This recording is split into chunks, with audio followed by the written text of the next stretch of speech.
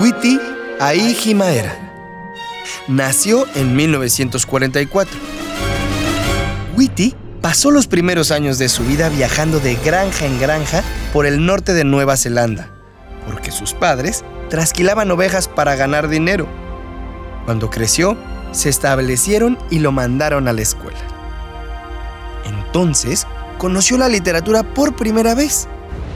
Le sorprendió la posibilidad de sentarse con páginas de palabras y transportarse a otro tiempo y lugar. Uno de sus libros favoritos, The Good Master, le contó la historia de una niña que vivía en una zona rural de Hungría, en la década de 1930. Cuando creció, como era tradición en esa época y lugar, sus padres hablaron con el director para pedir si seguía en la escuela o lo sacaban. ¿Cree usted que se convertirá en alguien?, preguntaron sus padres.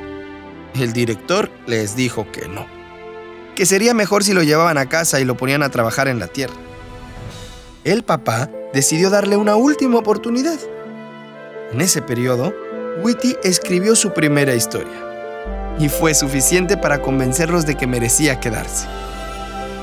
Pero siguió teniendo problemas en la universidad y lo expulsaron. Así que regresó a su ciudad natal y trabajó en el periódico local.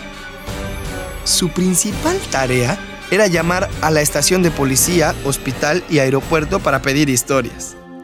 También comenzó a escribir en serio sobre los nativos de Nueva Zelanda que encuentran su huella en el mundo. Su novela la llamó La leyenda de las ballenas.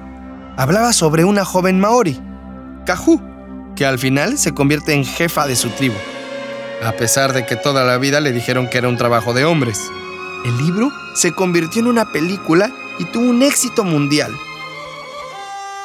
Witi quiere transportar a los lectores al mundo de Nueva Zelanda y sus habitantes nativos, así como aquellas veces que viajaba a Hungría en la década de 1930. Sigue luchando por los derechos de los maoris y registra sus triunfos y tribulaciones en las novelas.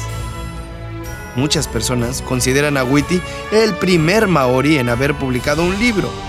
Como dice Kahu en La leyenda de las ballenas: sé que nuestra gente seguirá avanzando, juntos con todas nuestras fuerzas.